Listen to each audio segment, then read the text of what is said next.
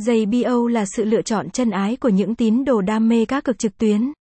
Nơi đây mang đến cho bet thủ không gian cá cược công bằng, văn minh và sự đầu tư về sản phẩm, dịch vụ. Để hiểu rõ hơn về địa chỉ giải trí đổi thưởng hấp dẫn, anh em đừng vội bỏ lỡ bài viết hữu ích này nhé.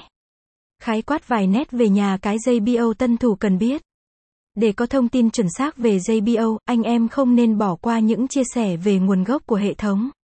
Theo đó, đơn vị ra mắt thị trường cá cược vào năm 2019 và nhanh chóng nhận được sự ưa chuộng của cộng đồng game thủ.